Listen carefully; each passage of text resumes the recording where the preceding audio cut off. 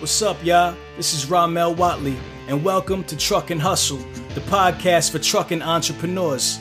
If you want to learn about the trucking industry from the business side of things, you're in the right place. Every week, I interview the people who are making it happen on a daily basis. I get them to share their successes, their failures, and sometimes even their secrets. The goal is to show you how you too can create financial freedom in the booming trucking industry. So sit back, relax, and enjoy the show. So roughly right now, we work with about 25,000 carriers, about 2,000 or so out of Atlanta area. We saturate the Southeast region, so we have a strong coverage in the Southeast region. Got you. So you kind of get into this flow. You said you did $682,000 in 4 months. In 4 months. By myself. Wow. I'm bidding on 500 loads for a year. But this port outgates in one day 13,000 containers or 13,000 truckloads a day. Right. It didn't make sense to continue to be full speed ahead in the freight brokerage. Turn my mic up. Take there. Yeah. On the road to the riches. Life takes a toll like bridges. Good friends become foes and snitches. Better watch who knows in your business. Let's get it. Hustle fam.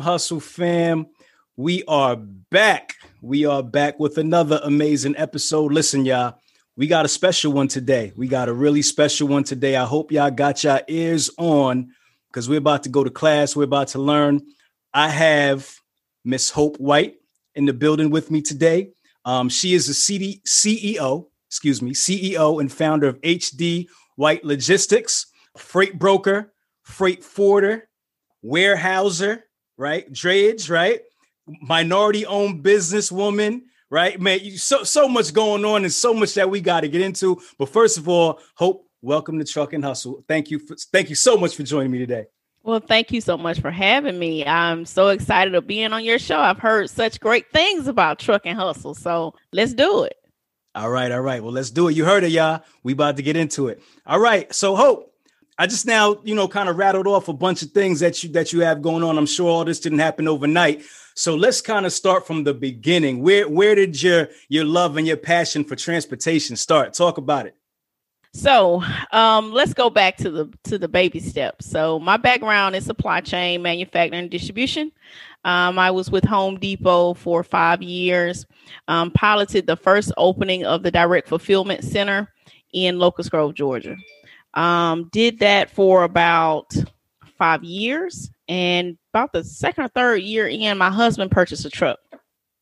And so just as most stories go, wife starts helping the husband dispatch. And oh my gosh, I realized that what I'm doing at work, which at work I was transportation and in leadership, I realized, oh, wait a minute, I do this at work. So let me try to figure out how I can do this on the entrepreneurial side. And that's exactly what I did.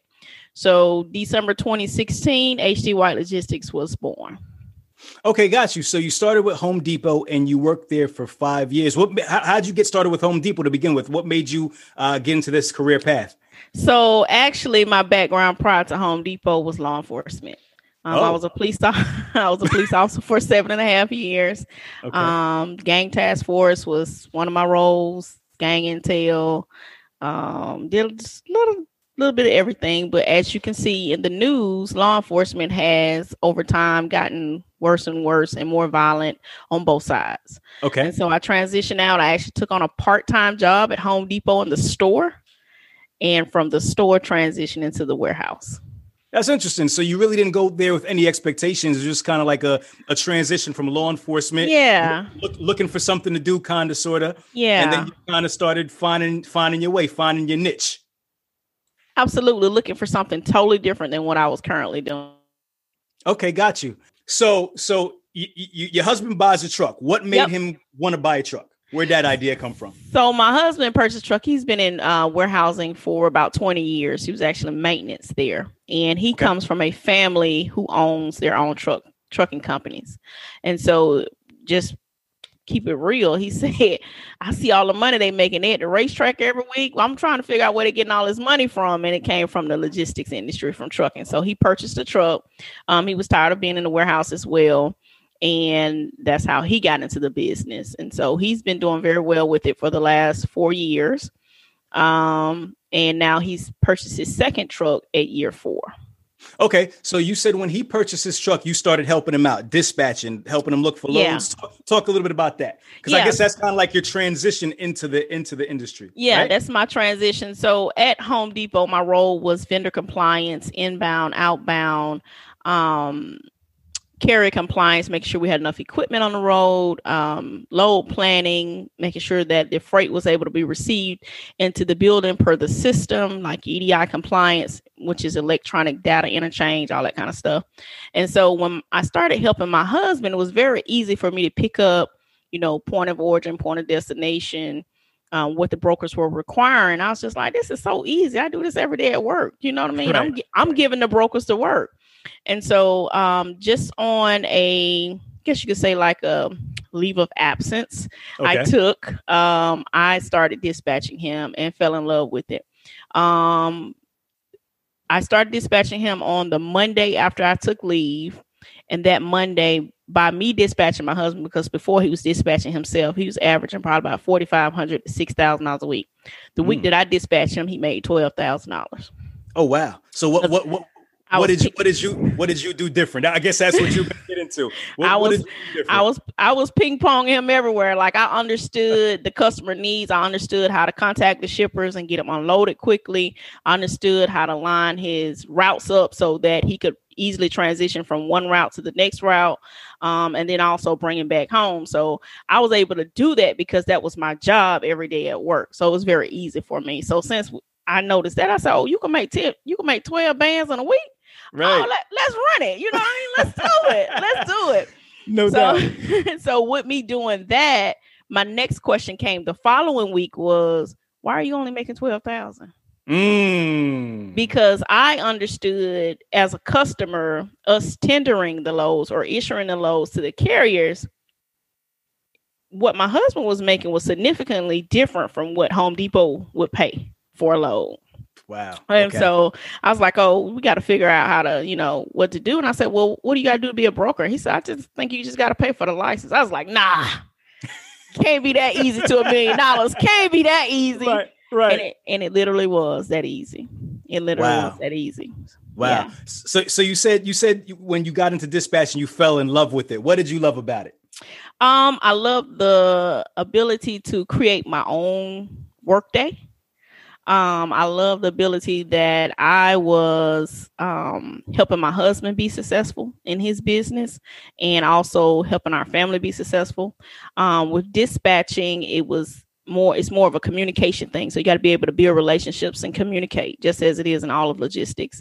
And so I do that very well. And so that allowed me not to be restrained by performance metrics and all this stuff. I can just create my own relationships and reap the benefits of it at the same time by getting paid for it. Got you. From that point forward, how long did you stay with Home Depot? Oh, you gonna put me out there like that? Did you ever go back from your leave of absence? So, did you ever go back, or you still absence? So we just want to tell it all the Kool-Aid. Okay. Oh yeah, let's get it. So I took a leave of absence in March. I literally was stressed out. Like the work-life balance was ridiculous. I was working 16, 17-hour days, going in at 2-3 o'clock in the morning, getting trucks released. It was just ridiculous. So I definitely had that stress on me, but I took a leave of absence for about 6 to 8 weeks in March, got married and had our wedding in Jamaica in April, and came back from Jamaica April 28th, sat down at HR's desk, jokingly said, if y'all don't get y'all shit together, I'm out. Jokingly said that. Right. Y'all, I don't know if I can cuss, but go ahead. Do you think? Do you think? You good? You good? I don't know if y'all don't get y'all shit together, I'm out in 30 days. That's exactly what I said to them.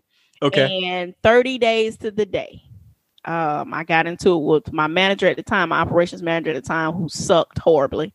He was one of those managers that creates toxic work environments. Okay. Rather than him step up to the plate, he just created issues, little small fires throughout the office. And so 30 days to the day, I told HR, listen, y'all got to do something. I can't keep dealing with this. I'm carrying the department.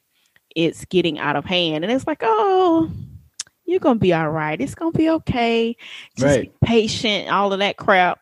Meanwhile, I'm having headaches. My hair is starting to fall out. I just had twins. It was just a lot going on. So 30 days to the day, I came to work, walked in. I remember it was so pretty because I got out of the car and I said, damn, I should be fishing. This is because I'm a country girl. So I said, damn, I should be fishing. So I get out of the car and go in the building. And as soon as I get in, something that I had fixed at 2:00 in the morning, he had messed up. The same manager. Same manager. And there was no empathy. There was no respect there. And he was just misogynistic. I mean, it was just horrible for me as a female. So I said, okay. And so I called one of my good girlfriends at the time. And I said, listen, I can't do this anymore. And I was bawling. I was crying. And she said, listen, get yourself together. If you can build their dream and help them with their vision, why can't you do it for yourself? You've already created the business. You know who you are. You know what you can do. You know the business inside and out. Leave. And at the bare minimum, you go find another job. And so I sucked it up after I blew out about, 4 or 5 rolls of tissue crying because I loved my job. I loved it. But in that moment, I walked in at 8:00. By 8:45, I had cleaned my desk, cleared my laptop, cleared my cell phone, walked to HR and gave them a letter that said, please. All right, guys, Truck and Hustle has now partnered with Transpo CFO, powered by Venning. Transpo CFO offers a streamlined monthly subscription for businesses to consolidate their accounting, payroll, and tax needs into one flat monthly rate, saving businesses a tremendous amount of time and money while making their financial operations much smoother for the long road ahead. Check out Transpo CFO in the description below and tell them Truck and Hustle sent you. Now let's get back to the show. Accept this letter of resignation effective immediately. Thank you so much. Wow. I didn't give them opportunity to call me back into the office and go through all of that foolishness that we have. I didn't give them time for that. When I stepped across the door, I knew I had made the right decision. Wow. That's awesome. And you said you had just had twins, right? I had just had twin boys. Yes, you correct. Had just had twin boys, new marriage, all this stuff going on. And now you leave your job. Now I'm leaving my job. Were you fearful at all? Like, a good job, a good paying job. Talk to me. No. So I'm a Cancer. So my personality is when I do something, I'm in it. It's a wrap. I'm fully committed in it. I don't do no step back. So I was like, if I'm gonna jump all the way off this cliff. No parachute. Okay. Dope. I love it.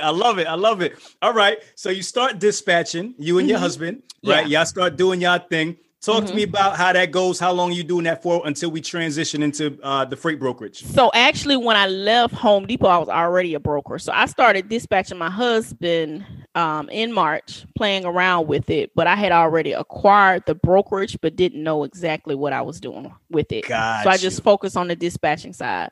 So I left Home Depot. When I left Home Depot, I had already gotten an office that I was not going to. I know this is just, that was me preparing.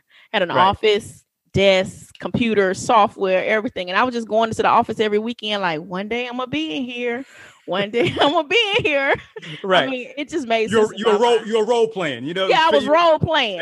Right. Just trying to suit myself up to quit. Yeah, projecting. Sure. One day I'm going to be in here. I had the logo up on the wall, everything. I was just like, I know God is going to put me in here when the time is right, but it wasn't God. It was me. I needed to put myself in there.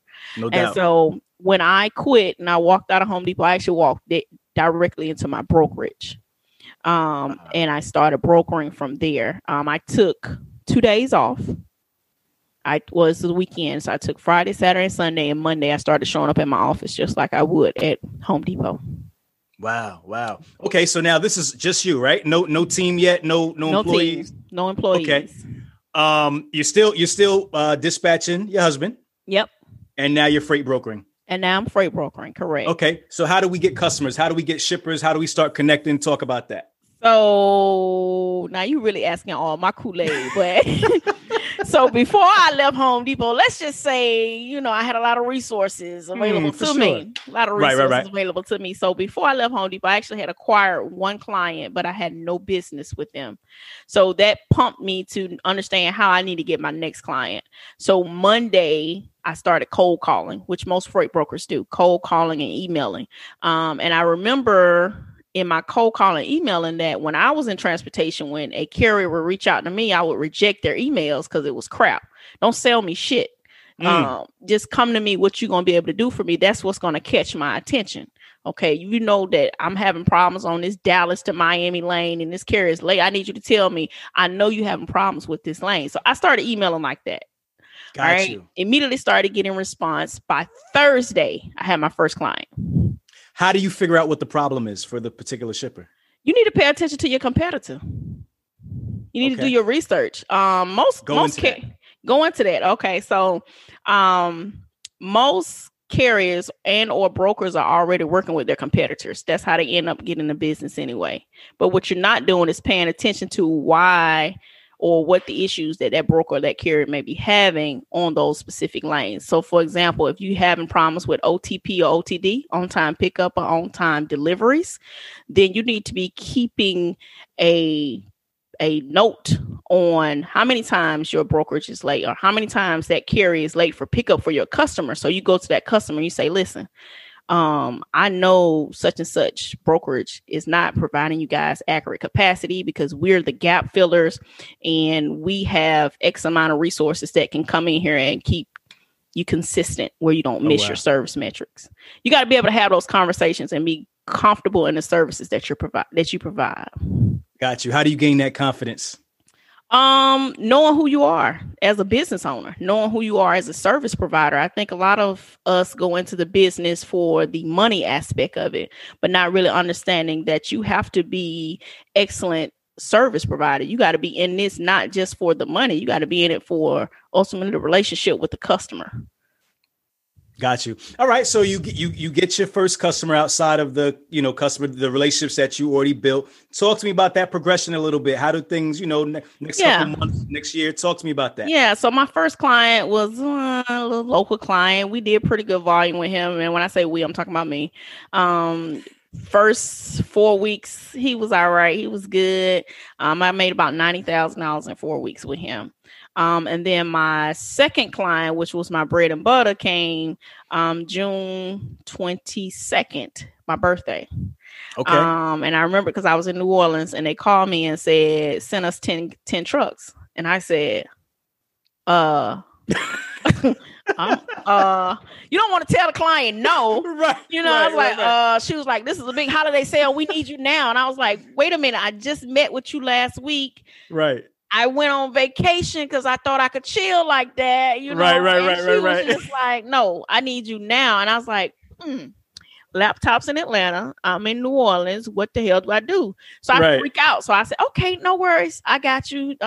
Just give me a minute. Let me get my carriers together. And so I asked my husband for his laptop and I had no resources. Like I couldn't remember my passwords. Right. I mean, it was horrible. Like I'm calling his dads and uncles and cousins. Like, can y'all just go out there, please? Can y'all just go out there? And they were like, no, and it was on a Friday. Right. They're out of service hours. They coming in for the weekend. They like, we not going. 34-hour reset. They ain't going nowhere. Oh God. Like I'm spazzing. So I emailed on Friday and said, listen, I don't have anybody today. She said, okay. Then I emailed Saturday and said, hey, I don't have anybody today. She said, okay. And then Sunday, I crafted an email that told the truth. I said, listen, I'm really excited to partner and work with you guys. But let me be honest. I'm on a birthday trip in New Orleans. I will not be back to my desk till Monday. Can we please send somebody to you guys on Monday and Tuesday? She said, no worries. That's fine. Enjoy your birthday. So I did that. And it was actually a miracle with Kroger and Forest Park, Georgia, distribution center. And she asked me for 5 drivers Tuesday, and I sent her 10. And then she asked, and then every time she asked me for more drivers, I would double whatever. I mean, they would literally be like, hey, you sending too many. Too many guys out here. But from that contract, my business was able to make $682,000 in 4 months. From that particular client. Wow, that's dope. Where did all the drivers come from? Where'd the carriers come from? So here's the thing. No drivers, please don't get upset with me, but drivers talk, okay? They mouth run like that wildfire over there in California and Colorado, okay? They just talk. Okay. Right. And so when you treat your guys with respect, you pay them well. I think that with me being new, my perspective was I want to treat guys right. I was looking at how my husband was getting treated by the brokers. I didn't like that. So if the Lowe's were paying, for example, $425, I would pay the guys $385, where most brokers would probably pay $315 or $325. I knew where my profit margins needed to be for me to still be able to eat and pay my overhead. So I could stand to give my guys a little bit more. So being that I was doing that, I built relationships with a lot of carriers very quickly. Gotcha. So word of mouth. Word of mouth spread so quickly. Hope is paying over there. She paying. Yeah. Word of mouth. I went to the truck stops. I handed out some flyers. I put some signage out on the interstates where I knew guys were heavily traveling or coming off of the exits for truck stops or whatever. I would put little signage there. I knew code enforcement was gonna come get it, but I would still put it there. Right. That really helped me build up my carrier profile. Got you. So you kind of get into this flow. You said you did $682,000 in 4 months. In 4 months by myself. Wow. Yeah. And at the end of that 4 months, how did that feel? Oh, it felt great. It felt great till I hit a hiccup. If you want to keep it real, I got Let's recourse. talk about it. I was factoring at the time. And factoring is when a third party entity comes in and purchases your invoices because you don't have enough cash flow to run your business, essentially. Right. And so I was factoring. And again, I'm new to business. I've always been an employee, not an employer. And so factoring, thinking that's the way to go for my finances or whatever. My client, the top client that I had at the time, our invoices got flagged for sending in duplicates. And so actually out of all of those invoices we were doing, there were about 3 or 4 that a few carriers had slipped in. And so the young lady, I had brought somebody in, the young lady that was processing invoices at the time did not realize that there were duplicates and she submitted those. Right. And so they flagged us for submitting duplicate invoices. And then when they did that, they stopped paying up to 120 days. Gotcha. With the factoring company. And so the factoring company put us in recourse. And by this time, we'd acquired 4 or 5 other clients. And now we're not getting any revenue. Wow. So what'd you do? I cried. That's one way to handle it. Oh my gosh, I cried because I didn't understand. I didn't know what to do. My initial reaction before the tears was what I knew from Home Depot, which is to be an email assassin. Right. So I got on the email and I'm all this stuff and attaching all these documents and this and that. And then I'm requesting meetings. And then by the time I got in front of the client, I was painted as the angry black woman. Because I done went in on the emails, okay? Right. And then we found out that I was incorrect, that we had submitted some duplicates. We did get that cleared up. We were still cleared to run out there. However, the relationship was damaged because I did not understand at the time.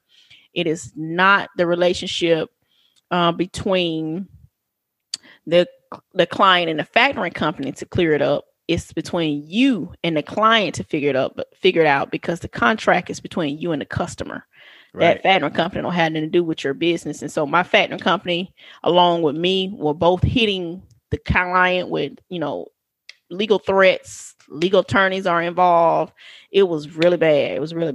And so when I realized that the recourse was going to stick and the relationship was damaged, I cried because it was a mistake that I had made. So fast forward. Honest mistake. Yeah, honest mistake. Yeah, honest mistake. The recourse lasted for about 8 months. And that meant 8 months that the factoring company took to get their monies from the client. In the meantime, they're taking monies from me. Any clients I'm factoring at that point, any loads I'm running, only person that's getting paid is the carrier. Right. And so we did not come out of recourse until June of 2019. And from June of 2019 till October 2019. I did not pursue any clients, period. Wow. Because wow. I wanted to learn how not to ever make that mistake again. Right. How did you maintain during that time personally? Personally, I'll just be 100% honest. My credit score went from like a 690 to 400. Right. Because do now, you had to do. Yeah, I can't no longer take money out of my business to pay my personal bills. I can't afford a paycheck. I had to scale the team back that I had, which was 4 people at the time. It was just me and another lady. It just got really tight for the next 8 months. Trying to understand how to get it back. And then I'm all about energies. So I'm a believer in the law of attraction and chakras. So I was just like, I cannot put my hands and my mind on anything until I clear all this negative energy. And so it took me about 6 months, and I got everything together, and now we're back on track. Okay. So let's talk about the road back. So we get back. How do we kind of climb back? What talk about that a little bit? So one thing that I realized from the recourse and from all of that process is that I was not as educated as I thought. Although I worked at Home Depot, and Home Depot worked with me, and they sent me all around the country for training and new startups at new facilities and implementation teams of new DCs. I didn't know crap when it came to business as an entrepreneur. And so I immersed myself in any free trainings that were available, any webinars, any Growth Smart. I took a Growth Smart program with UGA, Small Business Development Center, any programs SBA had. Like, I was just the junkie for business literacy for business owners, small business owners. So I found out about finances, marketing, building relationships with your customers. Like, I just completely immersed myself in that for about 6 months. And that's what helped get me back. It helped me gain my confidence back. It helped me understand that it was okay what I went through. Right. I was not supposed to be perfect in business, although I was somewhat, air quotes, perfect at Home Depot. Right. But over here at HG White, I didn't have a legal team behind me. I didn't have an accounting team. It was just me. And so with that, that's still not an excuse for me to fail, but for me, an excuse for me to, or a better step for me to exceed. And so that's what I did. Got you. And doing, this, I guess we call it personal development. What did you find that you were lacking the most? Communication. When you don't understand some things, although I communicate very well now, like you can hear me talking very well, and I can, all yes, that. Ma'am. Yes, ma'am. But when it came time to, when there were issues in the business, I communicated with my emotions, and that's a big no. I realized at Home Depot, I communicated with my emotions. I remember my team used to tell me, because I had a team of 7 or 8.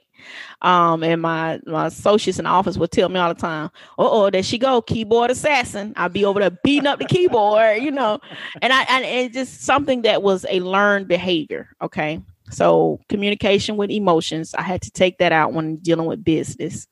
The second thing was understanding business finances. So, profit and loss sheets, financial statements, balance sheets, understanding how to do invoicing, payroll. I didn't know those things. I was just kind of finagling it. Okay. Marketing my business, how to market my business as a logistics provider. And then understanding how to be confident in selling myself or pitching my services to my client, and then being firm on who I am as a business owner when they push back as a Black woman in logistics. So got you. Yeah. Got you. Was it easy to focus on that type of, that type of fundamental stuff when, obviously you still have to make money, right? So how do you prioritize that in front of, hey, listen, I got to take a step back. I got to make sure these things are in place and put the money kind of to the side right now. Talk about that. Right. So it was very difficult. I'll be honest. It was very difficult to say, because there was a small bit of fear that, if you don't make money, you're going to lose your business. Okay. But one thing that I did know to do was keep my overhead low. my overhead has always been low in my business. So whether I had a client or not, with the monies that I had saved and then the money that my husband was bringing in, I still could pay for all my expenses for my business. So I actually could take a step back and do what I needed to do.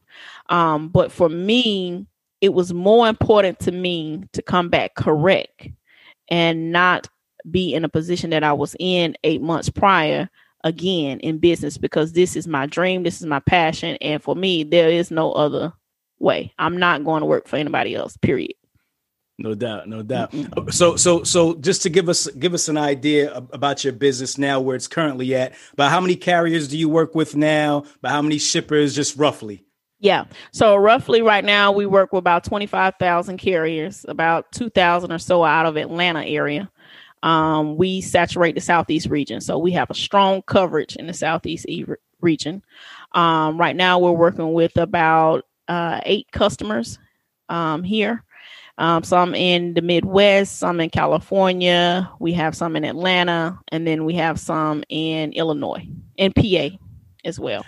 Got you. Do you find that it's a better practice to focus and hone in on a smaller amount of customers and get more turn out of them? Or do you think you should spray and pray and get as much customers as you can? What's your philosophy? No. So, my other aspect of business is I teach and I consult those in business with Logistically Speaking .online or HopeWhiteConsulting.com. I did just plug my business on your show. I just did that. Ain't nothing wrong with that. We're just gonna get to it anyway, and we're gonna get back to it. But it's cool. We're gonna get back to it. But I did just plug. But yes, one of the things that I teach my clients, my students, is to please have a niche coming into this business. Understand a specialization and how that can help you grow your business very quickly. Our specialization at HD White Logistics is retail and grocery. We support distribution and supply chain. Okay. That is our specialization. So with that, I know exactly how to service my customer. I know what the expectation is from my customers from a service perspective. I know what equipment is needed. I know how the equipment should run, all of that good stuff, because I'm specialized in that specific market. Now, you asked me to talk about dump trucks. I don't know one thing about a dump truck. Right. That's not my thing. So I always tell students, and I always myself, don't be trying to be all over the place. If you don't have a direction or a path or a vision or business plan, you'll be all over the place. So when you're coming in and talking about brokering freight or even hauling freight, if you know exactly which direction you want to go, you'll know exactly who your customer needs to be. You'll know exactly how to market to that customer, and you'll have consistent revenue. Got you. And how did you find your niche? My niche just comes off my background, which is retail. Home Depot is home improvement retail. Our biggest competitor, and I'm still talking like I'm at Home Depot. The biggest competitor is, I love that job. I'm just telling you. Do you sometimes answer the phone and say, hello, Home Depot? I'm sorry, HD White. No, I still don't say that. But honey, I love Home Depot. I'm not going to tell you no story. That was a great company. Yeah. But no, I still... my background there was retail. And so the largest competitor for Home Depot is Amazon and Wayfair, of course. But nobody can touch Home Depot on the home improvement side except for Lowe's.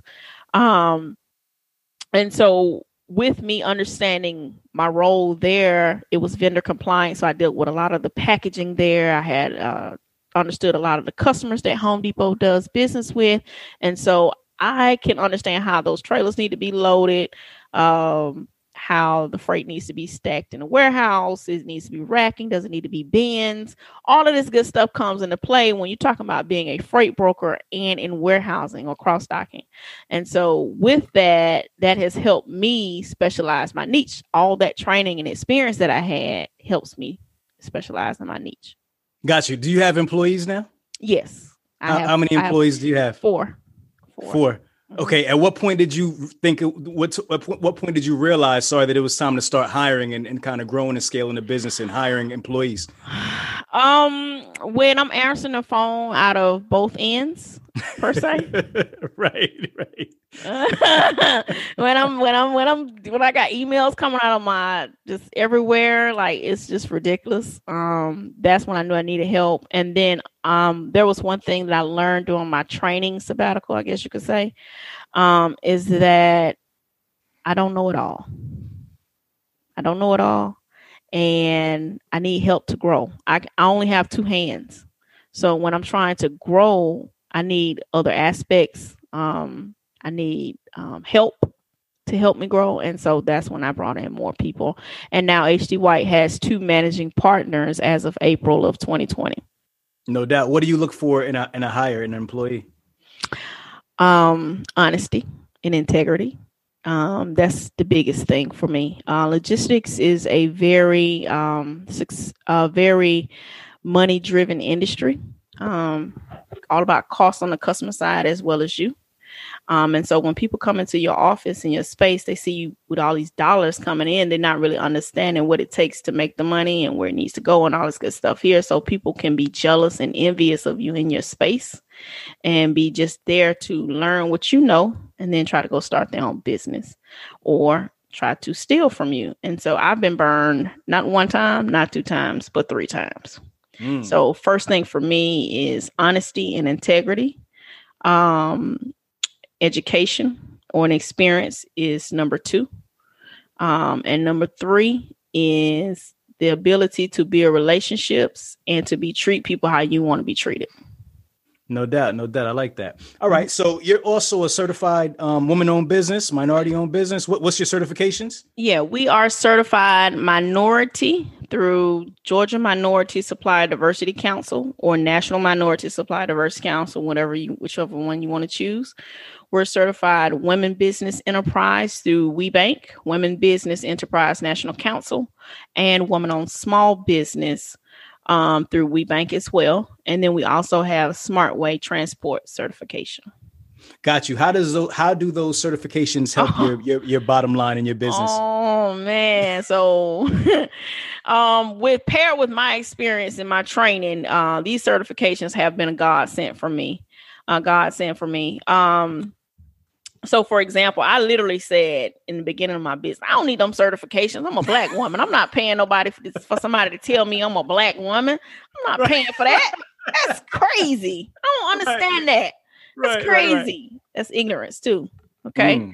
So what I had to find out was I needed those certifications because these 2 organizations, they are excellent in education for women-owned businesses or minority-owned businesses, creating networking environments that are organic, that you can come in and talk to some of the companies that you would like to talk to that normally wouldn't speak to you because of you being a small business.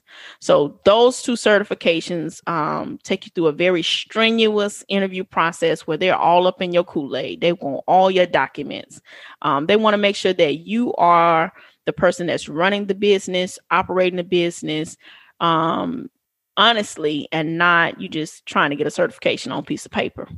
Right. Those certifications allow me access to corporates and to businesses that I might not have had the opportunity to work with in the next 5 years. And I've had it, fairly early on in my business.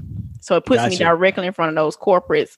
And I've just been networking my ass off. I ain't gonna lie. Yeah. So we got some good business out of those. Okay. I love it. Let's talk about what I want to go to next. Okay. Warehousing, right? Mm-hmm. How do we get to warehousing from freight broker? At what point was that the next step? Was that the next transition, or am I skipping something? So no, you're right. Okay. So go back, April of 2019, I take a tour of the Savannah port.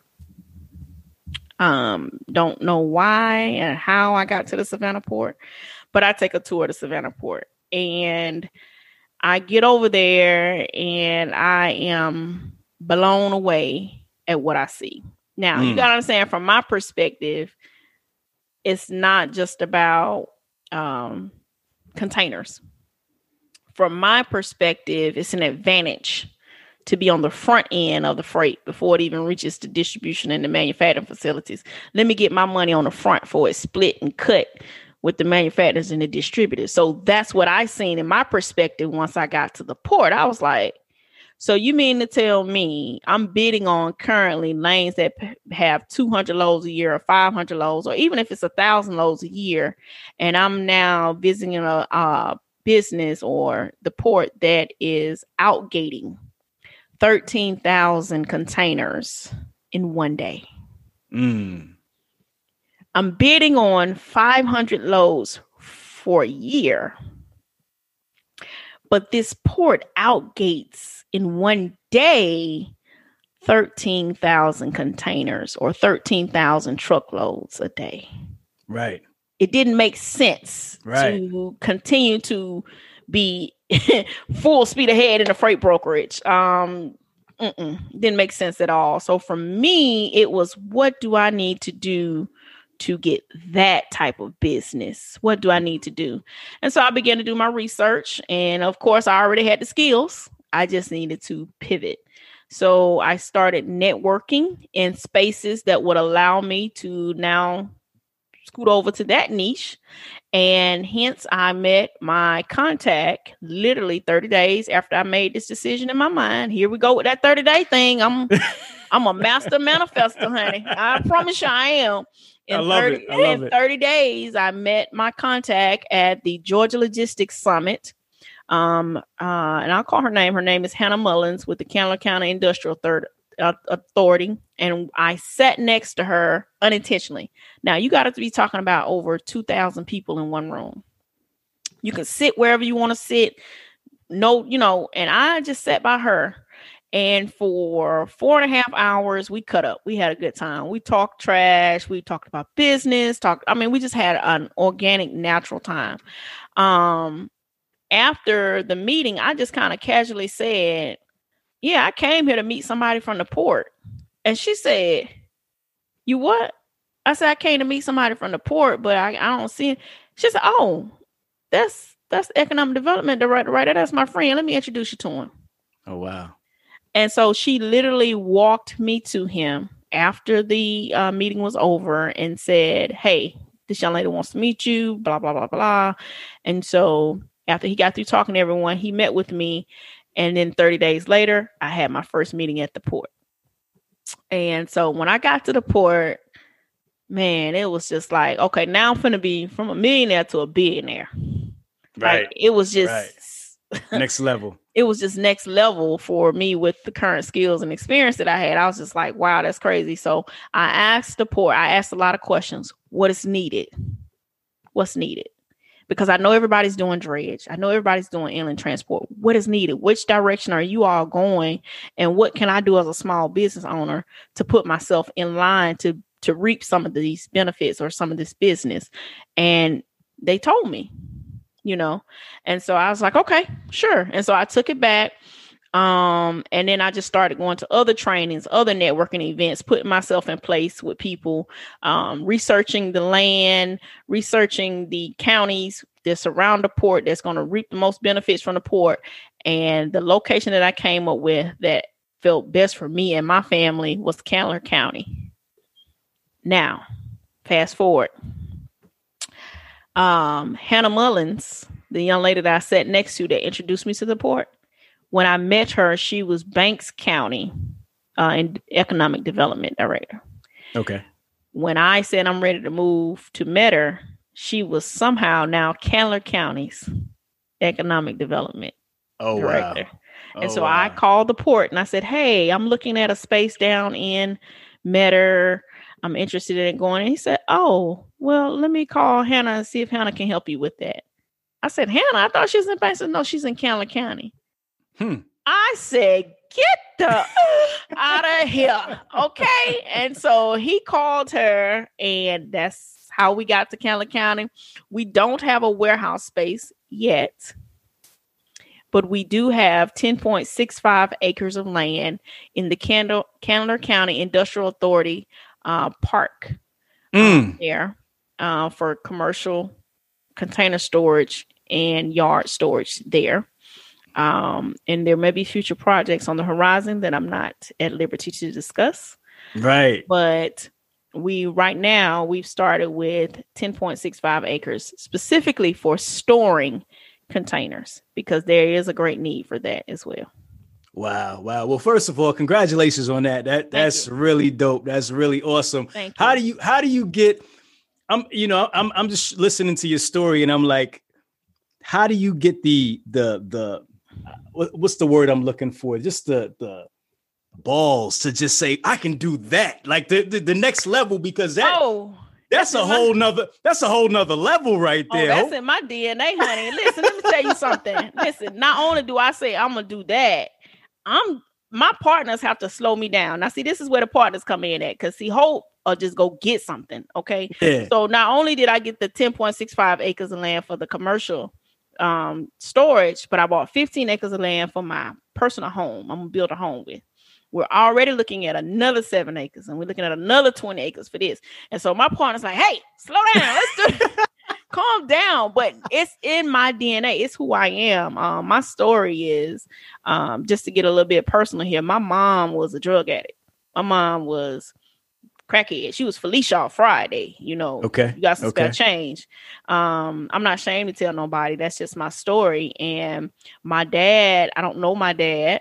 I was adopted into an affluent family in a small community, but it's just, as a child, I never received that love and whatever, all that crap there. So coming forward as a business owner, I set myself up to say, nothing can stop me. Okay. So throughout life, with a challenged childhood, I've just always said, okay, if you survived all of those things, your mother being on drugs, a verbally abusive household, being a single mother at 18, straight out of high school, all that good stuff there, then what this little shit up here this is no barriers for you. This is nothing.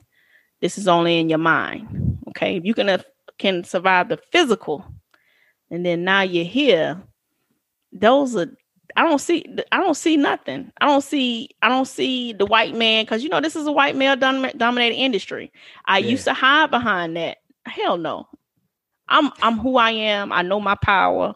I'm an educated sister. I'm an experienced sister. I know the business. I research the business. I can talk the talk, walk the walk, provide the same services as my competitors can. So why be fearful? I can do whatever they can do. And so that's who I am. And that's what I embody every day. Have you felt that, though, being a Black woman in business? Have you felt that white male dominant? Yeah, shit. Talk about that. Tell me a story when you felt that and you had to overcome that in your business. Let me tell you, I ain't gonna tell this customer name because I just onboarded. Yeah. We good. Yeah, I just recently onboarded. I'm gonna give you 2 stories, and I hope this open some ears and some eyes to this 2 stories. First story is, I've been trying to partner with Kroger DCs straight on for 4 years, ever since I got blocked with the recourse, and we went through all of that with the messed up with that particular DC. I've been trying to go straight to Kroger. Now, when I was working with Kroger, the first time I was working through Americo Logistics, which is another 3PL, but I knew Kroger DC. So I said, let me go straight to Kroger. They're going to appreciate me because of the service that we was providing. They need someone like me on their team. Wrong. They have what they call gatekeepers. Okay. I have checked every box that Kroger requires to onboard. But the same excuse I keep getting is we're not doing business with any new brokers. But yet new brokers are still being onboarded every year at these particular DCs. So there's one particular gatekeeper that no matter how many certifications I obtain, how good I look on paper, how much insurance coverage we have over $12 million worth of insurance as a business right now, as a brokerage. Still not enough for her to see the potential or even give us a small opportunity. We've offered to fill in gaps, be that provider that in the event her larger carriers fail to meet service, we're there. Still not allowing us. We've even went through the supply diversity team, and ultimately some of those teams are only in place to say they're meeting a quota. And so we just have given up because she's a white female. And she keeps saying, well, you got to be asset based. We're going away from brokers now. Nobody's going away from brokers now in this market. Right. Everybody's running to brokers because brokers are filling in the gaps. It's just what it is. These larger carriers, these asset based trucking companies are over capacity. They can't keep up. Okay. And that's where these brokerages are coming in place. Okay. So miss me with the bull crap that, you're not going towards brokers. That's not true. That's the first story. The second story is, I was onboarding with a large client who told me that their brokerage spend is $700 million. That means for their transportation, $700 million of that is brokerage freight, not asset base. There's a difference. Right. Okay. Of that $700 million, they're only brokering to 2 or 3 brokerages: Coyote, C.H. Robinson, and TQL. They do not have any diverse minority brokerages in any of that $700 million I just told you about.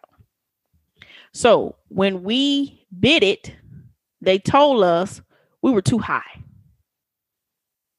There's a certain amount that companies set aside called a diverse spend for minority businesses. So even if we were too high, you still got to put some coins over there for us, right? That's a fact. So how can we be too high for money that's set aside for us? And you don't, Right. and you told me you don't have anybody in that slot. Oh, wow. Does that make sense?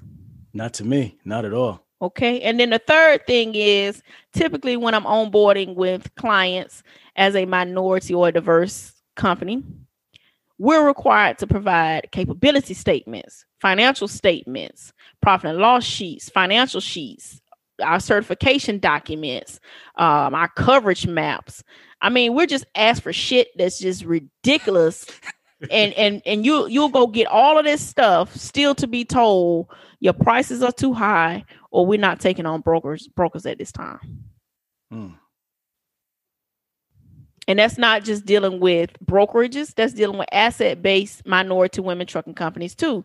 Because I partner right now with 2 females who both own 6 trucks each. They own these trucks. They're not leasing. These are their trucks. And they're still not getting callbacks. They're still not getting lanes, getting awarded lanes. Wow.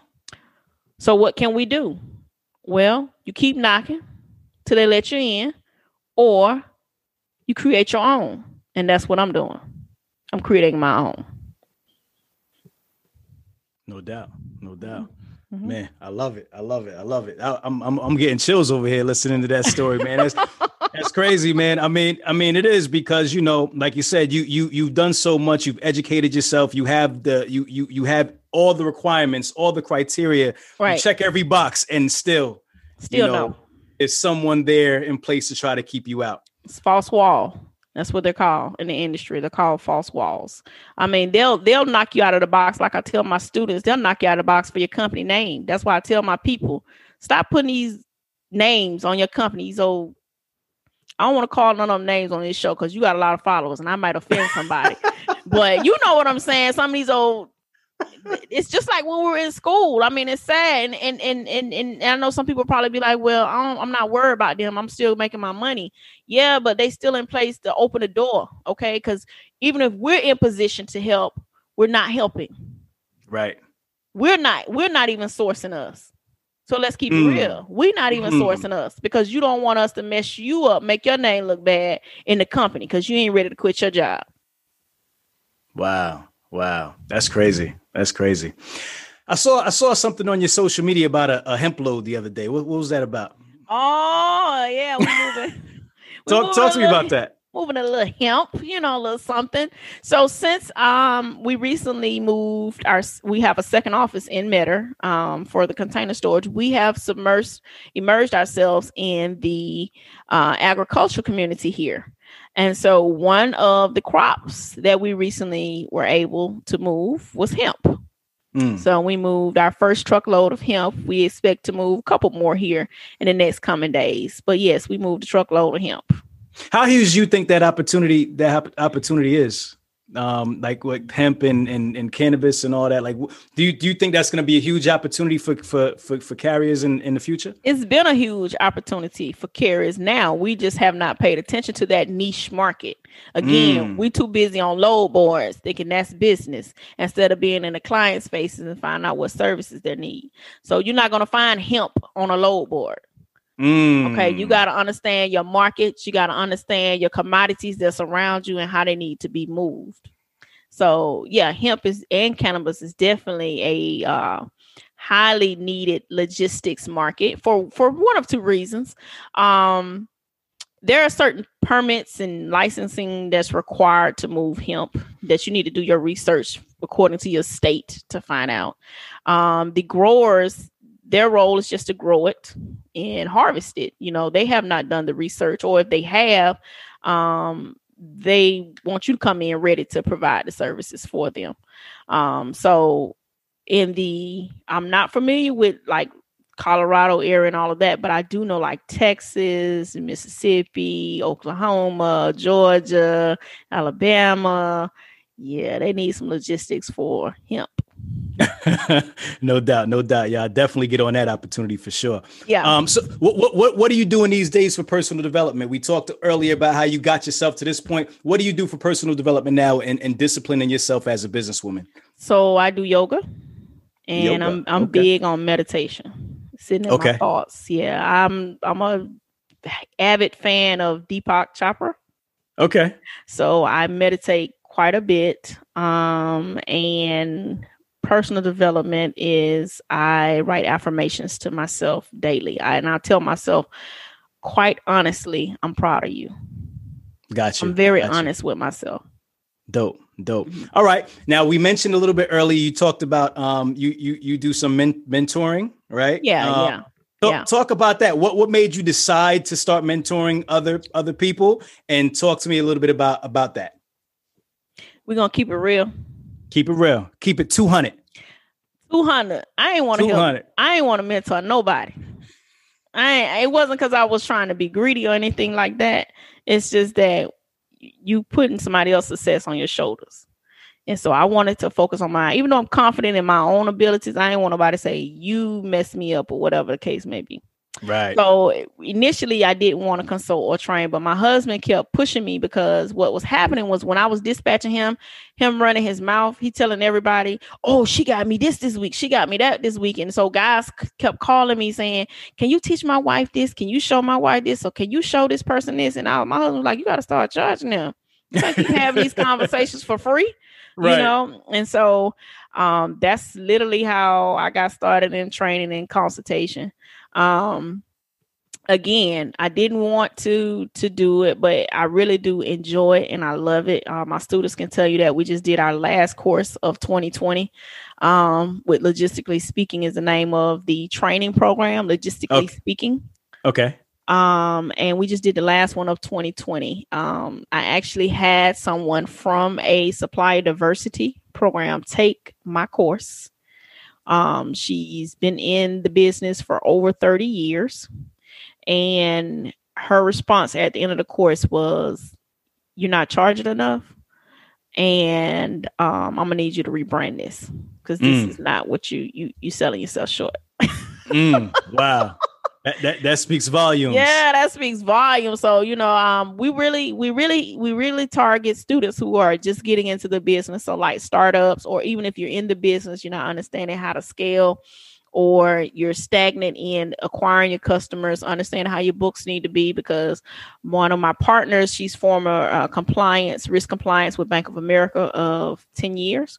So we have a specialty in our company where we can help you manage your books and understand that from a logistics perspective.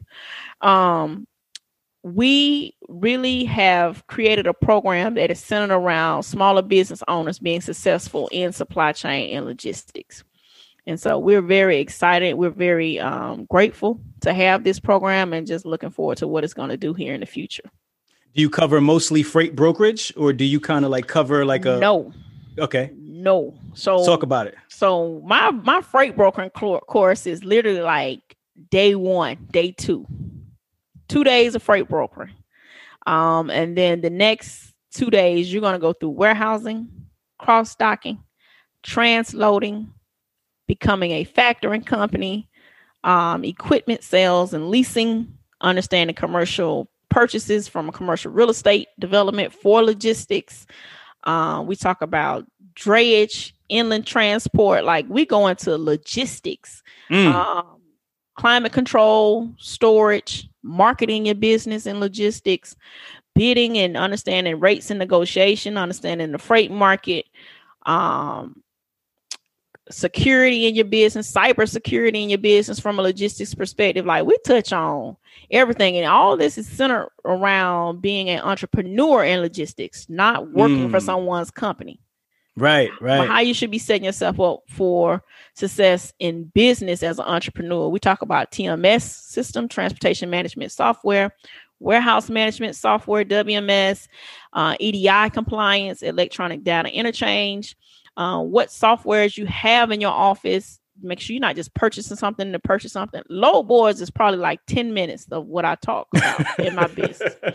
And that's just coming from a perspective that if you're doing business with a client and you're telling them you have dedicated service, even if you're an asset-based trucking company, ultimately the load board is a tool to help you do your job. So load boards is for excess freight that you can't get covered. That's not where you should be making your money from as an asset-based trucking company. You should have direct contracts with your clients. You should be going directly to the door, knocking on it yourself. If you got a truck where you're paying all the bills and all the expenses for. That's a fact. Do you find that your students come for all that, or are they coming for one thing and then you're exposing them to this whole world? Because I mean, you just ran down a whole lot. So I'm sure they're not coming to you like, I want to learn EDI, I want to learn TMS.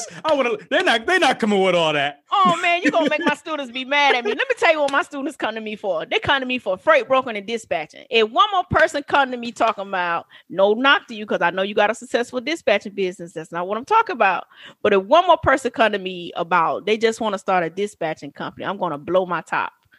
That is the beginning to the business. Okay, yes, you can scale it out and you can make quite a bit of money. That's not what I'm saying. But ultimately, yes, when they come to me for dispatching and freight brokering. But then when they come out of there, they don't even want to freight broker anymore. They don't even want to dispatch. They're immediately talking about warehousing and cross-docking, because I don't think people understand that you don't have to have an authority to own a warehouse and to provide logistics services in that warehouse. Wow. You're expanding people's minds, man. You're expanding their mind. Absolutely. Because as I listen to you, I'm like, man, I know these people aren't coming here for that. You know what I mean? They're not thinking that they're going to get all of this. No, they are not coming from that. Like, I'm serious. Like this last class, I had 7 students, and every last student, 4 of them already have their own businesses. Like they're in dump trucks, or trucking or dispatching. And they've been in the business for a while, so they understand the industry. And all 7 of them said, we went from Thursday to Sunday. Sunday at 3:00, they stopped me and said, stop. I said, is everything okay? They said, listen, we can't take no more. Don't give us no more information. You done gave us so much. Like we just and they literally said, we came here for 2 businesses. And you literally gave us like 13. Right.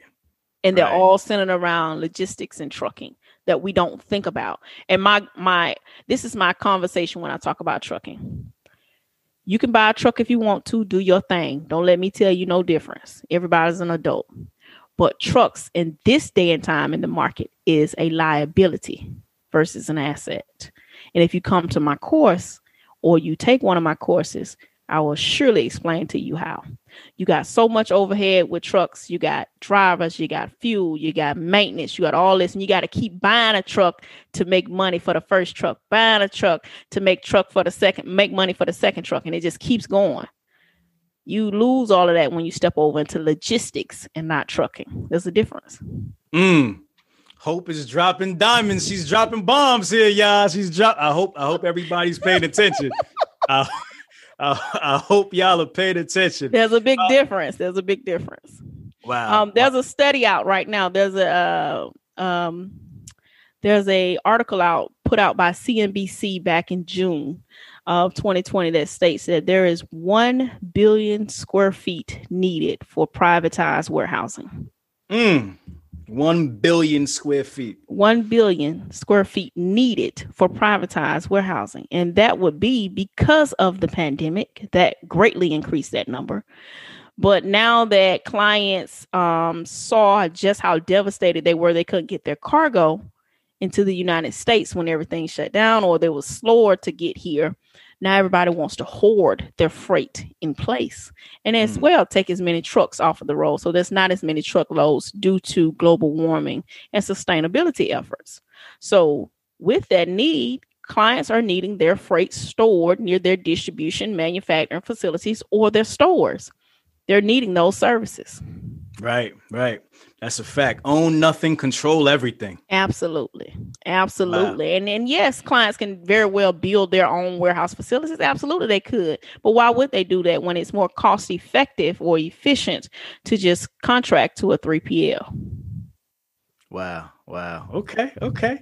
Educating. You educating me. I might have to holler at you after the show. I might have to take your course.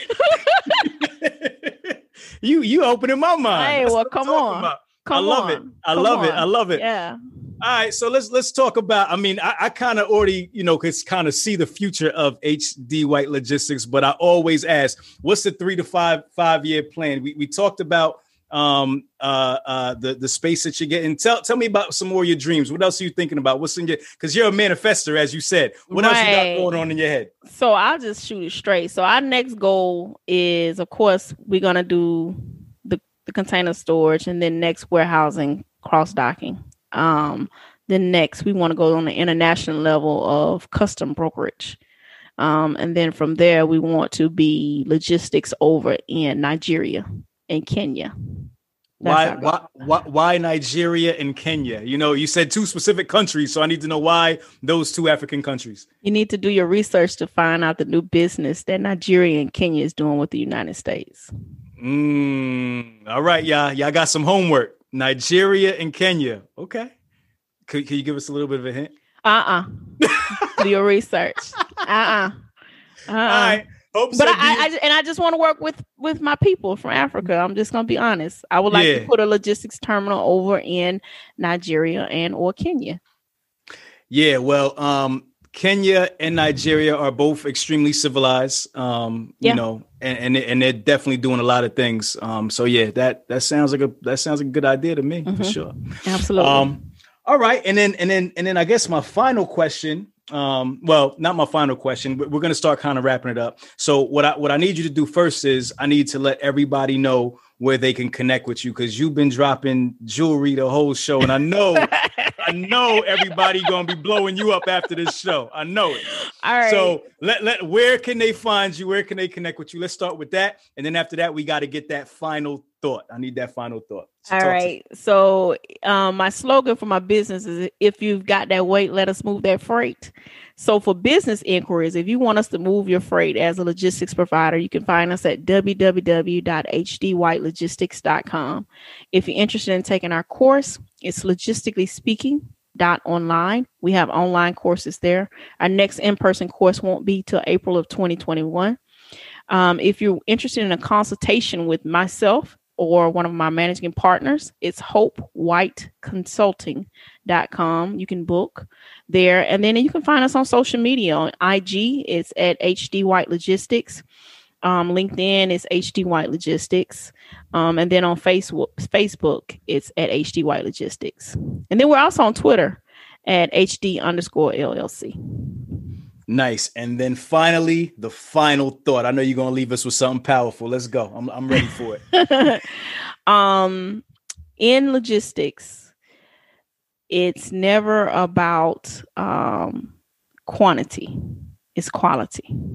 Keep that in mind. In logistics, when you're targeting your customers, don't focus on the quantity. Focus on the quality of service, and the quantity will come. I like that. So quality over quantity, and then the quantity will follow. Correct. After you put the quality first. Correct. I love it. Correct. Hope White, thank you so much for joining me today on Trucking Hustle. This has been dope. Did you have fun?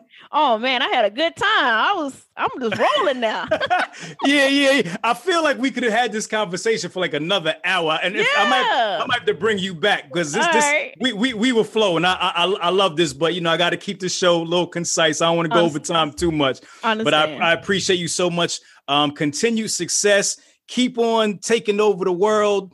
Eating that elephant one bite at a time. One bite at a time. Because ain't nothing going to stop you, and I can see it, man. No. I appreciate your time so much. Thank you. You're welcome. Thank you. All right, Hustle fam, we are out. If you like what you heard, it's only going to get better. Make sure you subscribe and leave us a comment. Let us know what you want to learn or hear more about. Till next time, love is love. Truck and hustle.